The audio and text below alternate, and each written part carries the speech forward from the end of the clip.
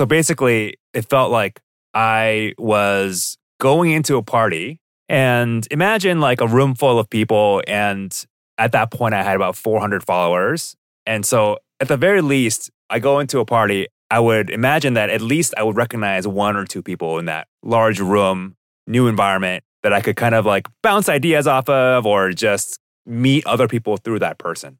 But I walk into this room at a party and I know no one.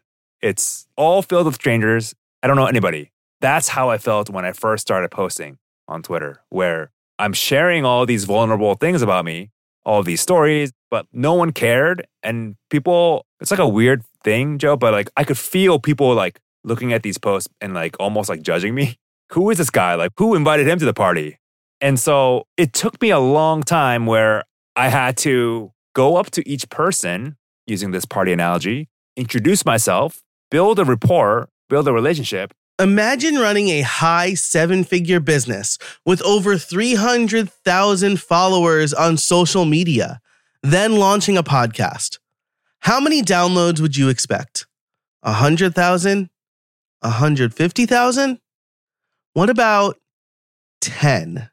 We've all been there. We spend a ton of time pouring blood, sweat, and tears into a project just to have it launch to crickets.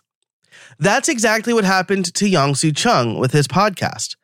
Despite the social following, no one cared about his podcast. But instead of wallowing in self-pity or shutting the show down, Yong-Soo took action. He reactivated his Twitter account, which had been dormant for 12 years, and started basically from scratch, growing to over 20,000 followers in less than a year. Now he has a great process for getting people from Twitter to his newsletter to his podcast. We'll cover his entire journey and more. And in the Pro Show, we'll exchange notes on our production processes. Now, as an homage to Yong-Soo's show, instead of top takeaways, I want you to look for these life lessons. Life lesson number 1, have a clearly defined niche and know how to reach people in that niche. You'll find that was Yong-Soo's initial problem.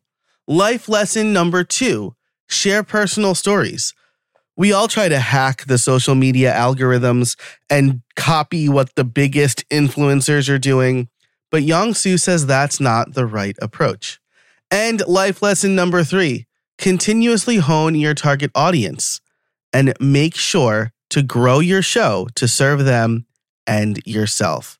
This was such a fantastic interview. I love talking to Yong-Soo anytime I get the chance to. I think you're going to enjoy it as well. And if you want to get this episode and every episode ad-free and extended, you can join the membership over at howibuilt.it/join. Like I said in the Pro Show, we're going to exchange notes on our production processes because I'm going on Yong-Soo's show and he has come on mine. But for now, let's get to the intro and then the interview. Hey everybody, and welcome to How I Built It, the podcast that helps busy solopreneurs and creators grow their business without spending too much time on it. I'm your host, Joe Casabona, and each week I bring you interviews and case studies on how to build a better business through smarter processes, time management, and effective content creation. It's like getting free coaching calls from successful solopreneurs. By the end of each episode, you'll have 1 to 3 takeaways you can implement today to stop spending time in your business and more time on your business or with your friends, your family, reading, or however you choose to spend your free time.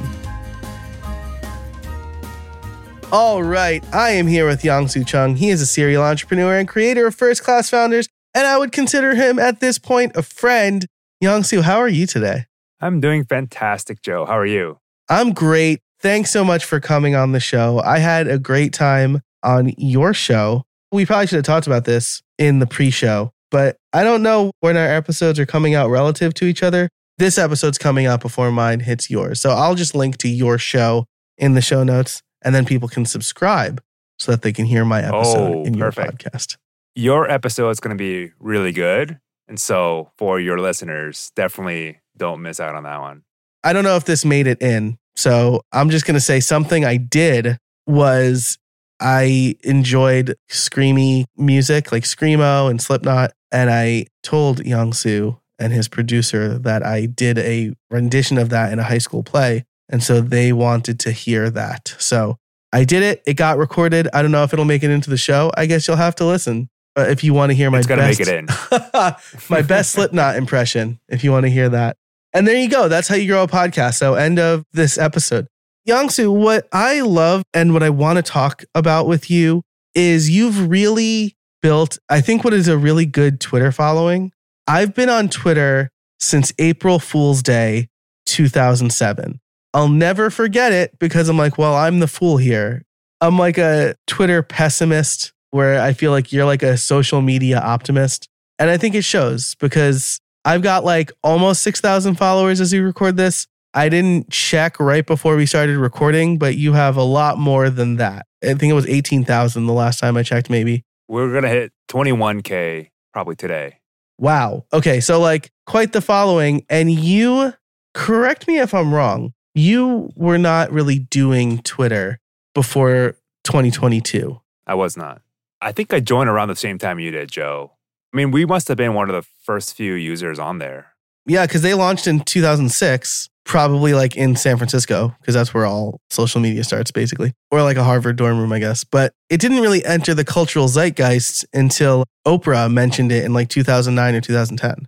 I was on there and I was pretty early, but I didn't really understand it. And I just thought it was pointless. And so I kind of disappeared for a while. And so I pretty much took, a 10-year, actually more than 10 years, like maybe 12-year hiatus where I just got off the platform. I didn't see a point in it.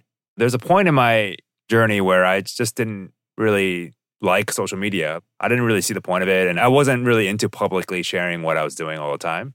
And so I got off of it. And then when I launched the podcast, First Class Founders, in November, that's when I realized, hey, like, I need to get more public about what I'm doing here, or else my audience will just be nothing, right? So that's kind of when I decided to get back on. Okay. Before you launch your podcast, though, like you have multiple $1 million businesses, right? Yeah. One holding company with 3 businesses. And so I launched my first business in 2015. It's an e-commerce site selling flashlights, pry bars, pocket knives. That's been growing really steadily. And then in 2018, brought home a French bulldog named Humphrey. This is right around the time when Instagram was promoting videos. A few of his videos, actually what's funny is the videos where I'm holding him and cradling him like a baby, those really took off, like into the million views, right? Wow. And so he gained a following really fast. It surprised me, and we weren't planning on that, but it just happened. And so my wife and I were like, all right, people were asking us like, hey, what's that leash? What's the harness you have? So we decided, hey, we have an e-commerce brand already with Urban EDC, my first company. Why don't we just do the same thing, but for French bulldog owners? And so my wife launched Spotted by Humphrey, which is an online boutique for mostly French bulldog owners. We launched that, and then fulfillment, or I guess in e-commerce, you have to like actually pack the item and ship it to the customer, right? That is one of the notoriously difficult parts of e-commerce. We were getting a lot of feedback from people like, hey, who's doing your fulfillment? Because my fulfillment is horrendous. And I have some horror stories myself where a customer would email me and say, hey, is this a joke? Like, you shipped me an empty box. I'm like, what are you talking about? And so it turns out that the fulfillment partner that I was using had taken the item out, and these are like expensive collectible items. It's like $1,000 custom pocket knife, for example. And they shipped my customer an empty box. And the way I found out about it was the customer angrily emailing me being like, what is this deal, right? Jeez. So like fulfillment is a huge pain point. And so we decided to launch GrowthJet, which is a e-commerce 3PL. And so that was in 2019. And so those 3 businesses collectively were doing probably 6-7 million this year in annual revenue. So approaching the 8-figure mark, which is kind of like my goal. And so those 3 businesses, going back to this original question, I thought people have seen me grow as an entrepreneur, especially like the Urban EDC, my first business. You know, we had 170,000 followers on Instagram. We have a huge emailing list, approaching 100K subscribers on the emailing list. We have my French bulldog, Humphrey, his following is very loyal. I mean, my wife does an amazing job with the content and she's basically co-creates the content with Humphrey. And I just thought, hey, you know what? I can launch a podcast here and I'm launching to an audience because I already have the first business that started and then I have the Humphrey account. And so those two audiences should allow me to at least start with a baseline audience, right? It was so funny because I launched it and I was so optimistic and then it just fell flat. Like no one cared. So let's establish the baseline here, right? Your EDC following cared about EDC, everyday carry, for those who don't know. And I love that. I love pocket knives and pens and all that fun stuff. Actually, there's a knife brand that like escapes me. The name escapes me right now, but it was so light. It was like a $250 knife. It was so light. It fell out of my pocket and I lost it. And I'm so sad about it. Oh, no. I'll think of the name before the end of the show. So anyway, it's an EDC brand. And then the followers of your dog, Humphrey, that's dog content. Dog content. I have a really hard time leveling with that because I'm not like an animal guy. I'm really sorry to everybody who's an animal person. And then your podcast is not about EDC, nor is it about dog stuff, right? It's about founder origin stories and takeaways from people starting businesses, right? That's right. So podcast is about, I do a solo episode and a guest episode. And the solo episode is mostly me explaining some concept from my own journey as an entrepreneur. And then the guest episodes are hearing from others about their founder origin story and the lessons they've learned growing, whatever they're growing. Your thought here, right, which is a valid thought. I would also have this thought, is there are people who are following your other businesses who are probably interested in the kind of stuff that you're doing and how other people are launching businesses, right? But that wasn't really the case. EDC people only care about EDC. The dog people only care about dog stuff. Yeah, it was a shock. In the style of Andrew Warner, who I know you had on your show. I'll just ask you, right? Like, how many downloads were you getting in those first few episodes? I was probably getting between 10 to 20 downloads an episode. Wow. And you had like 6-figure followings on multiple accounts. Yeah, so Urban EDC has 170,000 followers on Instagram, 100,000 newsletter subscribers. The dog account, Humphrey has 150K followers across Instagram and TikTok. And Humphrey's fan base is very loyal. It's a really engaged audience. I thought at least 1% would be a good base minimum, but I mean, it was just shocking to me when no one cares. Basically, the audience is for Humphrey is following Humphrey for his content, his funny and cute stuff. And then EDC is obviously like, they want to see the gear. So they don't care about building businesses, right? And so that's kind of the biggest mistake, honestly, that I made. Yeah, it sounds like if you had launched an EDC podcast, right, you would have gotten a bunch of EDC listeners. And if you launched like a Day in the Life of Humphrey podcast, you would have gotten listeners. Exactly. So that's really interesting. I think there's, again, in the style of first class founders, life lesson number one, have a clearly defined niche and know how to reach the people in that niche. Big followings don't necessarily mean a lot of downloads for your podcast. Exactly. I did that right? That was life lesson. I know you switched it up for Andrew. Life question was what you did for Andrew. Okay, we all know the feeling of, I'm going to say we all know the feeling of like launching to crickets, right? I remember I launched my first course. It was a text-based course on how to launch a blog with WordPress. And I put hours into writing those words. I remember doing it in like Disneyland and then various coffee shops around my hometown. And I was like, this is going to be great. And 2 people bought it. And I was like, why is this? I had a big following in the WordPress community, but they were developers. Developers already know how to launch a blog. So they didn't need that course. Their clients didn't need that course. I guess, what was the initial feeling like? And then when did you resolve to like take next steps to fix the problem? So basically, it felt like I was going into a party and imagine like a room full of people. And at that point, I had about 400 followers. And so at the very least, I go into a party, I would imagine that at least I would recognize 1 or 2 people in that large room, new environment that I could kind of like bounce ideas off of or just meet other people through that person. But I walk into this room at a party and I know no one. It's all filled with strangers. I don't know anybody. That's how I felt when I first started posting on Twitter, where I'm sharing all these vulnerable things about me, all these stories, but no one cared. And people, it's like a weird thing, Joe, but like I could feel people like looking at these posts and like almost like judging me. Who is this guy? Like, who invited him to the party? And so it took me a long time where I had to go up to each person using this party analogy, introduce myself, build a rapport, build a relationship, and then get introductions from that person. Or I go to a different person and say, hey, how are you? Like, my name is Yong-Soo. This is how I feel today. I also have a podcast. It's like building those individual relationships over time that compounds. Like, you may not realize that compounds, but like each little relationship you build one-on-one, that will add to your kind of baseline level of like, all right, we know who this guy is. And so the party room, by the way, is getting bigger and bigger. And you have a reputation. So like someone might be like, hey, Yong-Soo, like come meet my friend over here. You guys should talk. And so all of a sudden you get pulled into like these other conversations. So that's kind of the analogy that I like to use is it's kind of like when you meet someone and you connect with someone, then you get pulled into other rooms and then you start talking there. And then someone else is like, oh, I know another guy who's also doing something really cool. You should meet him. And so it's kind of like you have these like different, you're a computer guy. It's like almost like different nodes, right? So like you got these nodes and like you're kind of planting yourself in these nodes and you're growing your network. That approach has really transformed my online presence, I guess. I love that. I want to dive into that, but first we need to take a break for our sponsors. I've been working on a new website for my LLC, Good House Media, and decided to give Hostinger a try. They've sponsored before, and at $3 a month, it's kind of a no-brainer.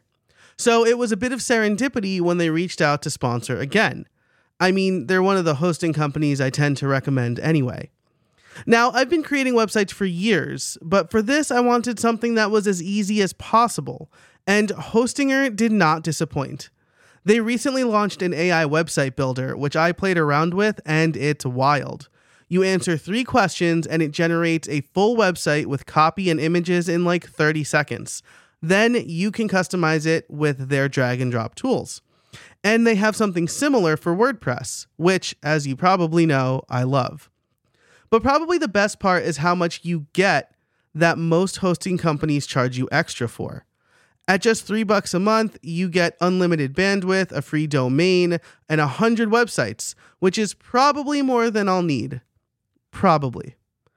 If you're interested, you can head over to hostinger.com/build to get an extra 10% off, plus 2 months free with the promo code BUILD. Plus, there's a 30-day money-back guarantee. Again, that link is hostinger.com/build and code BUILD for 10% off and 2 months free. Look, you're listening to this show because you're a creator or solopreneur and you need to grow your business. That goes hand in hand with building your authority. And there are few things that build your authority faster than being a published author.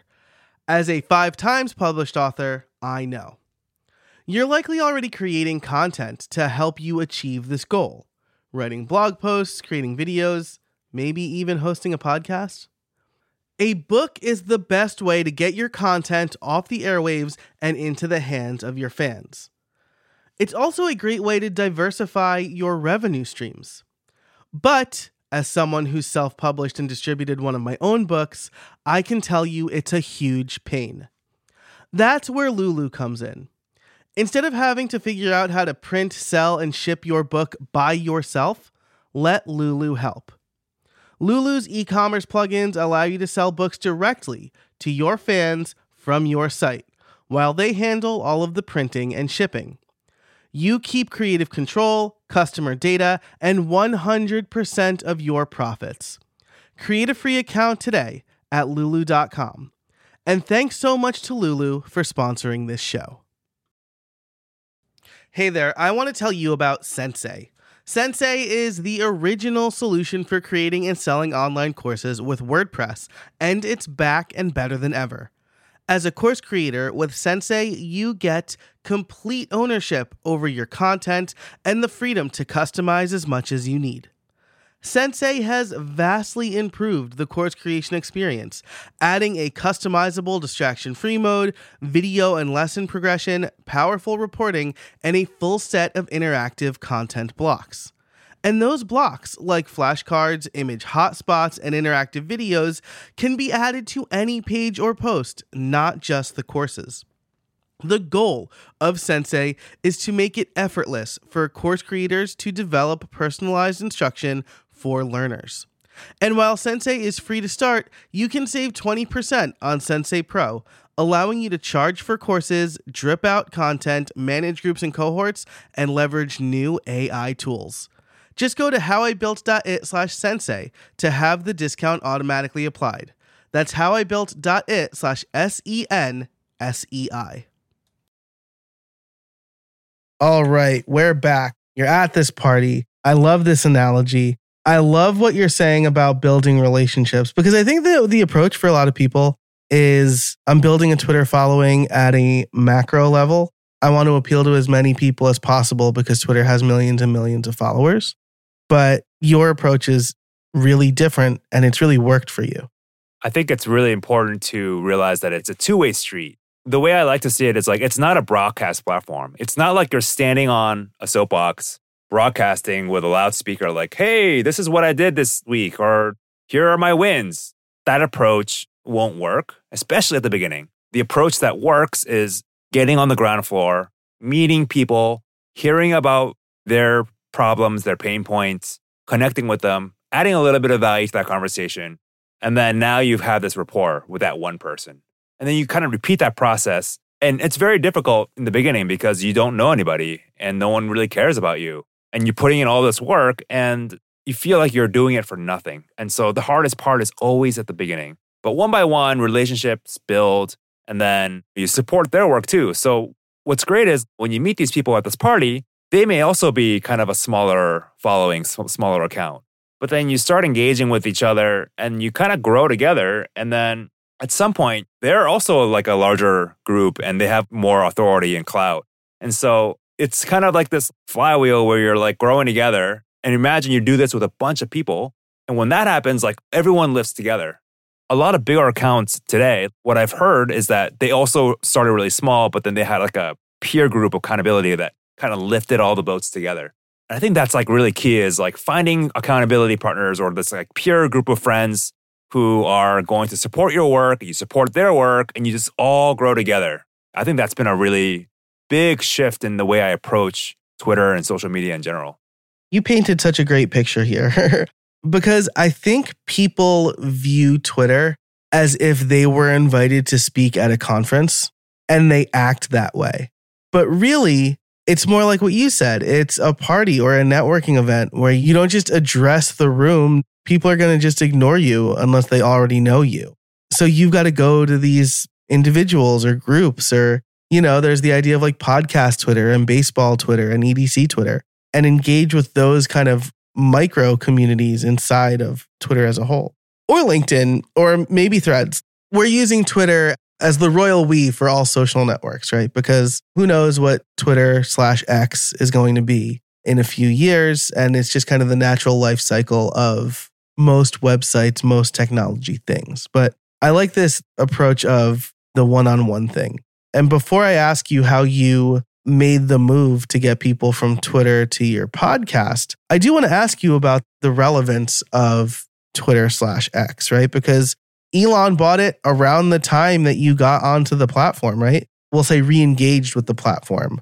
So you don't have the same baggage that a lot of Twitter users and former Twitter users have of like, I remember the good old days or whatever, which, by the way, the good old days were like 2007 to like 2010 when me and like a bunch of people would just like live tweet Yankee games. Like those were the good old days. Anything after that was kind of a hellscape and Elon did things that didn't change that. Anyway, my point is you've built this following almost exclusively on Elon's Twitter. Do you think Twitter is still relevant? I feel like you're a little bit more optimistic about this than I am. Yeah, so I am optimistic, and I'll tell you why. Each social platform goes through these waves of change, and you can't really control this change because It's almost like psychological, like human consumer behavior that changes. And so imagine back in the day, like remember when Facebook launched their newsfeed, there was an outrage. Like there was literally petitions to Mark Zuckerberg being like, bring the old Facebook back. We hate the newsfeed. Literally, the newsfeed is every single social network right now has a newsfeed of some sort. That is social media. Right, that's social media now. But you're right. Like I remember anytime Facebook made a change from like, let's say 09 to like 14, there were petitions, bring back the old one. If you repost this, Mark Zuckerberg will show you the old feed again or whatever, like those like weird scammy post things. So yeah, you're absolutely right. People are just averse to change. They're averse to change. And I do feel like towards the end of the Twitter that we know it, before Elon came over, to be totally honest with you, I felt like it was a little bit stale. What I mean by stale is like there wasn't a lot of innovation happening. And I remember at one point, I live in San Francisco, so I drive by that Twitter headquarters building like very frequently. I just remember like thinking, when is Twitter gonna go down? Because first of all, they were losing money. It was like an antiquated old platform that people weren't really using. My prediction was that it would actually be like a MySpace where they would just become irrelevant. Or like relevant to only a very small niche, right? Like bands. Exactly. MySpace became like a thing for bands. So I thought that was happening. That was in my point of view. Again, like other people might be like, wow, it was amazing. Like I had whatever. But like in my point of view, it was declining. And so when Elon took over, I was like, all right, this is going to get interesting. Obviously, Elon, his vision is probably top 0.001% of entrepreneurs in the entire world. Like he's crazy vision. Obviously, he's a little out there. He says stuff that he shouldn't really say. He's a crazy dude. And the thing is, you have to be a little crazy if you're going to buy out a public social media platform, bring it private again, and it's now his ownership. It's crazy. Like you have to be a little crazy to do everything that Elon's done. Imagine being like, oh yeah, we're going to make like reusable rocket ships that land themselves. Like that's insane. And he made that happen. Like, yeah, I mean, like Elon says a lot of things that he shouldn't say. And he definitely like shoots first and then aims. That's the kind of thing that he does. And that's like really annoying and capricious to people who have been on the platform for a long time. But I think you're right. Like it was getting, again, like Thread Boys, to use like Kei's term, right? Like, oh, here's how to make $1 million. Build a product people like, get people to buy it. Those people who buy it will then sell it for you. And I'm like, that's not how it works. And you know that, Dickie Bush. That's crazy that you would even say that. But that got a ton of engagement. Yeah. I'm glad that it's changing now. And I've been following his kind of like what he's trying to build. It's very ambitious. And I don't know if he can pull it off, but Elon's the one who can pull it off if anyone can pull it off, right? So I know he's going to push video. He wants to make it into like a video compete with like YouTube, Spotify, Apple. I think he's going to do more audio podcast stuff. I know he's doing payments, so micro payments using cryptocurrency. So he's got a lot of stuff planned that I'm eager to see what happens, but I think that it's good for the platform as a whole. One other thing is like, I think change just generally is a good thing. If you can be on the front of that change, that's a huge opportunity because now you're riding the wave of this new change versus being stuck in the old ways of like, oh man, I used to remember when I posted this random thread about making money, it went viral. It was so easy. But now it's changing. And so like, if you're ahead of the change, like you could grow really fast. That's a huge point. I think the takeaways here are, first of all, build relationships, right? I was going to ask you if what you were doing is still effective, but like building relationships is always going to be effective. That's not a Twitter hack or like LinkedIn growth strategy. That's just people. Like people are people. And so building relationships is always going to be effective. I will add here, Joe, that so in the last 2-3 weeks, I've seen kind of a change in people that I'm attracting. And so I think this is an important point I want to bring up. So about a month ago, I started, instead of posting for my audience, so I was like, quote unquote, a creator, and my content was around building an audience and how to monetize your audience, like things like that, which to be honest, like there's so much content out there for that. And I was kind of like hiding behind, I didn't really know how to structure the content around the holding company that I have, the personal holding company with the 3 businesses. And so I wasn't really sharing about that. It was just more about like, here's how to build an audience, things like that. And when I shifted my content to talking more about my own life and like just generally like things that I've been doing for the last 8 years, the funny thing is it may not seem like relevant for a lot of people because who's going to build a holding company with 3, 4, 5 businesses? Like I don't know if like a lot of people would do that. But what's interesting is I started getting followers being like, I want to follow your journey. I want to get to know how you're doing X, Y, and Z. And so it became more of this like follow my journey type thing and like a more of an interesting perspective because not a lot of people are doing what I'm doing in terms of like the holding company. And like essentially my view is you can pretty much build a business from any hobby. We brought home Humphrey. His food was expensive. So we built a business and now like we get paid to go to 5-star hotels. We stay for free because we just have to create content around the hotel. It's crazy. I started sharing more of that content and I may not appeal to the broader audience, but then what happened was I started getting people to follow me, people that I would not imagine would follow me. Like, for example, like Pompliano, like Anthony Pompliano. Like I had Greg Eisenberg follow me. I had these guys that I wouldn't expect them to follow me. They started following me because I was sharing interesting stuff and it's almost like a higher advanced level content. And they were following me because I was sharing that level content versus another like, here are 5 habits that you need to know to succeed. Pompliano is not going to follow me if I post content like that. You know what I mean? Yeah, that's super interesting, right? Because one of the conversations that we had via Jay Klaus's lab was how I can leverage the podcast audits I'm doing to do well on Twitter. And the first one I did was like, Yong-Soo, it was gangbusters. It's the best tweet I've ever had. And it's not even close. That is my most viral tweet, where the second is like way behind and it was a picture of a table with a bunch of books with swear words in them. And I'm like, this is my least favorite trend. So like that got maybe half the engagement and views that this thread got. But then I noticed like recently, like those threads weren't doing as well.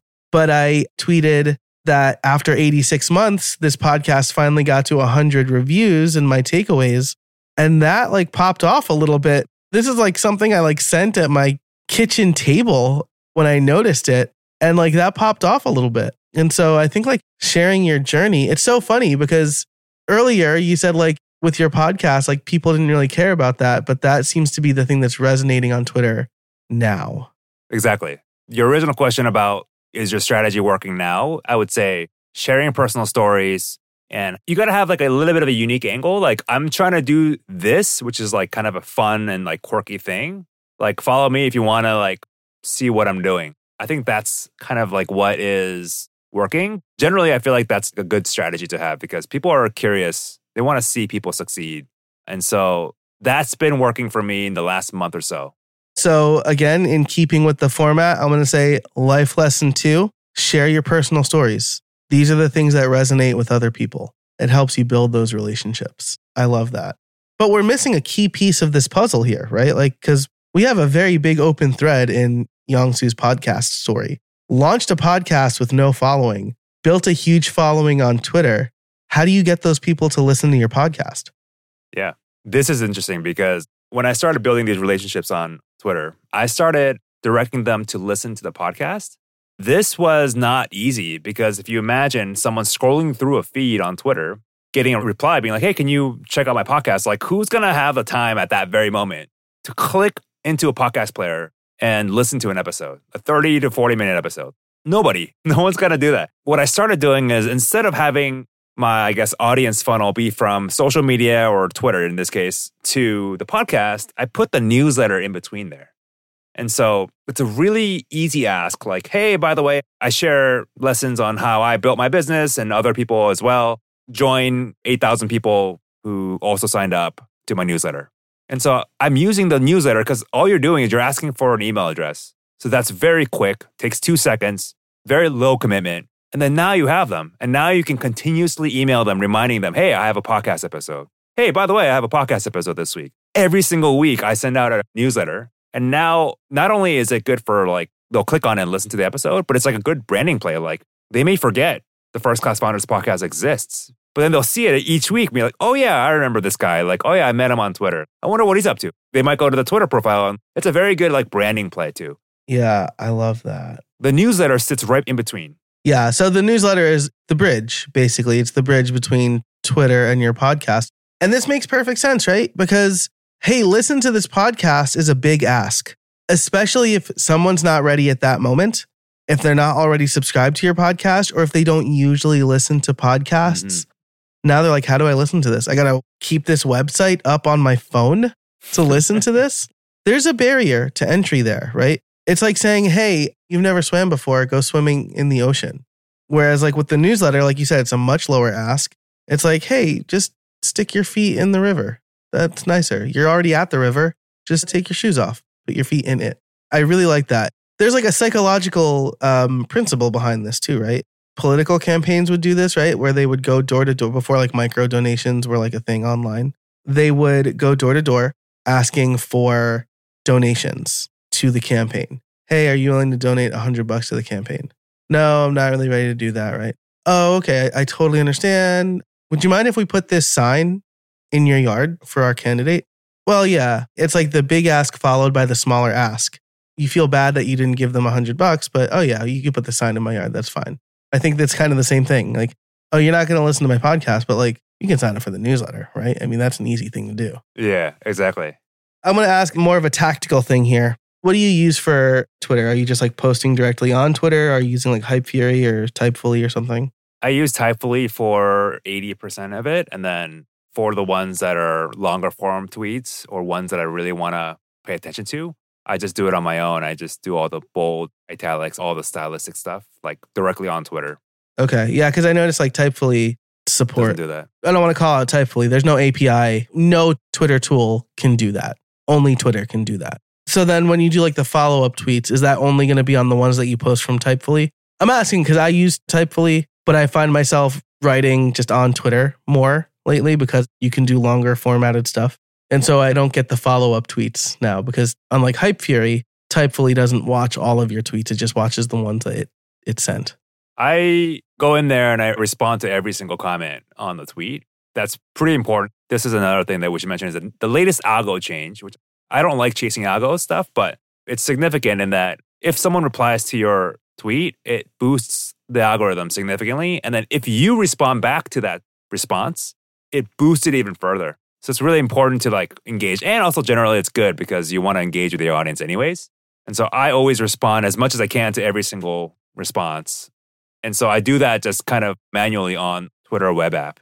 And then if you say like, hey, if you liked this, like check out my newsletter, like you're going to post that manually in the course of engaging with other people on that tweet. Oh, for that one, so I'd say 80% of the tweets go through Typefully, and Typefully will plug that in automatically after it reaches a certain amount of likes or hearts or whatever. But then the ones where I do it manually, I will plug that in once I see that the post is doing well. Like you can tell because you can go back and check the impressions and that impression number is like going up really fast. Then it's like, all right, it's in the algorithm. It's going to do well. And then what I'll do is I'll do a plug, but it'll be a customized plug. So it doesn't seem like the regular one that I'm doing for Typefully. Oh, cool. Yeah, makes sense. It'll be more catered towards like that piece of content that I wrote. So for example, I did one with Humphrey, right? And so the call out was like, if you want to know how I built Humphrey's business, join the newsletter, something like that.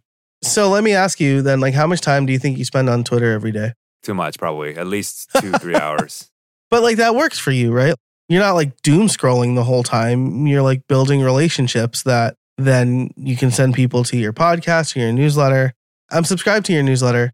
I don't recall you promoting your other businesses in that newsletter. That changed today. So I sent out a newsletter today. Oh, okay. And I plugged in GrowthJet, which is the 3PL company. And so that was the first time ever that I plugged my own company. But I think I'm going to experiment with this more. I'm actually going to add my company as a sponsor in a few episodes just to see what happens. But I think that that's going to happen more and more. And that makes sense, I think, right? GrowthJet is kind of the closest to like doing business and growing business sort of thing, right? Exactly. The missions are most closely aligned there. So I do have a note here that I want to touch on, right? Because Twitter wasn't your only exploration for growth avenues, right? You did something with Player FM. Yeah, let's talk about that.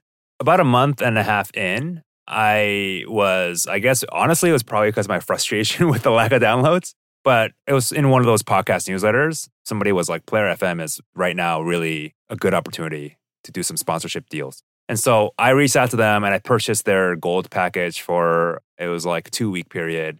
I saw a huge spike up in downloads for those 2 weeks. And then it just kind of like dipped back down and then it leveled I guess, kind of like the new baseline for the level of number of downloads kind of like steadied, right? So I think I was around 400 downloads an episode.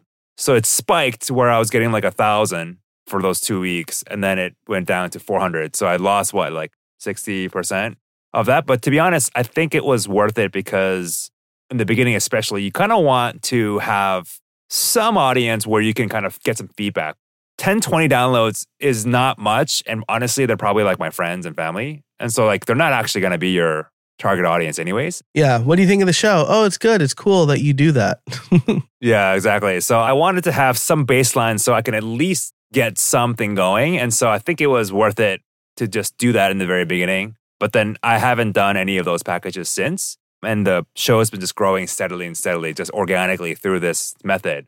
I know you did something similar with Overcast ads that you were exploring. Yeah. So I did about a month. It was like a banner ad in the technology category, I think. Like Marco Arment, who developed Overcast, is like pretty hands-on with those banner ads. So like he like algorithmically determines the pricing based on demand, but then he goes in and personally approves so that I can't say like, oh, I want the EDU category because it's the cheapest one, even though there's no alignment in the EDU category or whatever, right?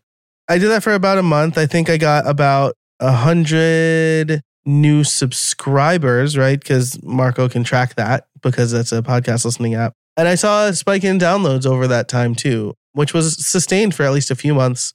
A lot of stuff was changing then. So I don't know that I can attribute the loss in downloads to just people getting bored with the show, but I think that was worth it. I did try using Overcast for my other podcast, which was at the time called Make Money Podcasting.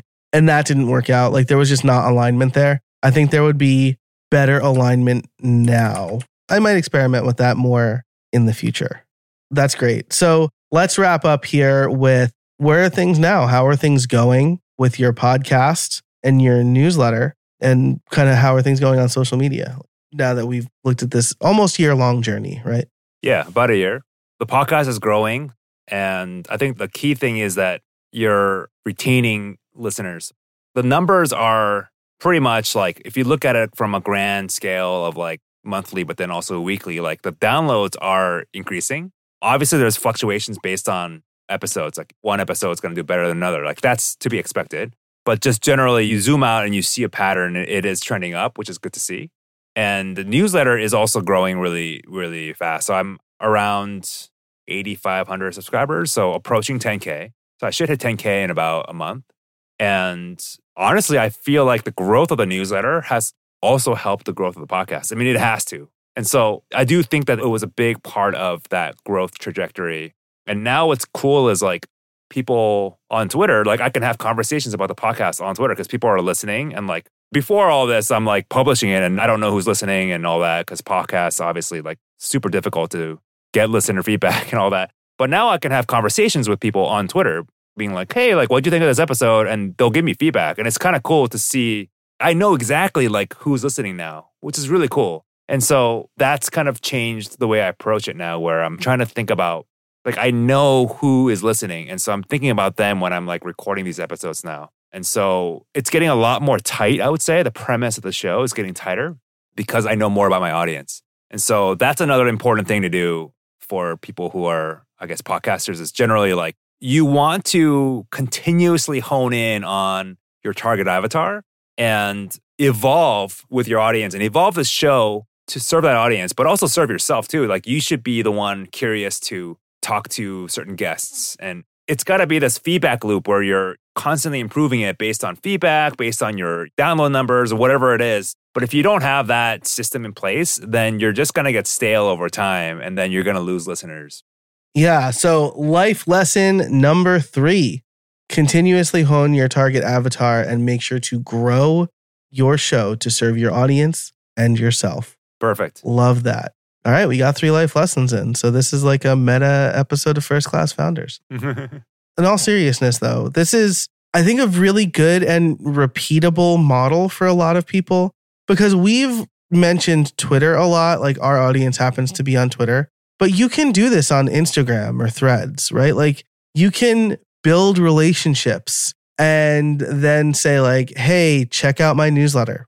You can do this on Threads, maybe. Maybe when this comes out, Threads will be like big again. But like Threads is growing. It saw that spike. As we record this, it's got like the web interface. So it's getting better. And or LinkedIn, like you can do this in any of those places because, again, the premise is build relationships, provide value, make it easy. Those three tenets are perfectly commutable to whatever tools and tactics and platforms you hang out on. That's well said. I love this. I do want to end with the fact that your podcast is now, according to Listen Notes, in the top 2% of all podcasts. And you rank pretty high for the term solopreneur if you search in Apple Podcasts, right? Yeah. Solopreneurs. And then also I rank pretty highly on founder, which surprised me. Nice. That's a big one. Yeah. I'm going to do a callback to Deidre Shen's episode where we kind of talk about podcast discoverability, in that we really dive deep into like why you should pick the name and description that you pick. So I'll link to that episode. Deidre Shen. I listened to that episode, Joe, and it was amazing. So yeah, everyone go listen to that episode. Gosh, thank you. She's like a wealth of information. I really loved talking to her. That was 328, by the way. So if you're just like typing in URLs or looking for episodes, that is 328. Yong-Soo, this was a fantastic conversation. Thank you so much for spending time with us. If people want to learn more about you, where can they find you? I am on Twitter at Yong-Soo Chung. That's YONGSOOCHUNG. And you can find my podcast at firstclassfounders.com, or you can just search either founder or founders. I should rank highly thanks to Joe's episode with Deidre Shen. Awesome. And I will make sure to link to all of that and everything we talked about in the show notes, which you can find over at howibuilt.it/333. howibuilt.it/333 for episode 333. Now, I was so engrossed in this conversation, I'm going to have to insert this as like a mid-roll thing now, that I didn't even talk about the pro show. So if you want ad-free extended versions of every episode, including this one, you can go to howibuilt.it/333. There's going to be a join button there. But Yong-Soo and I are going to exchange notes on our production processes.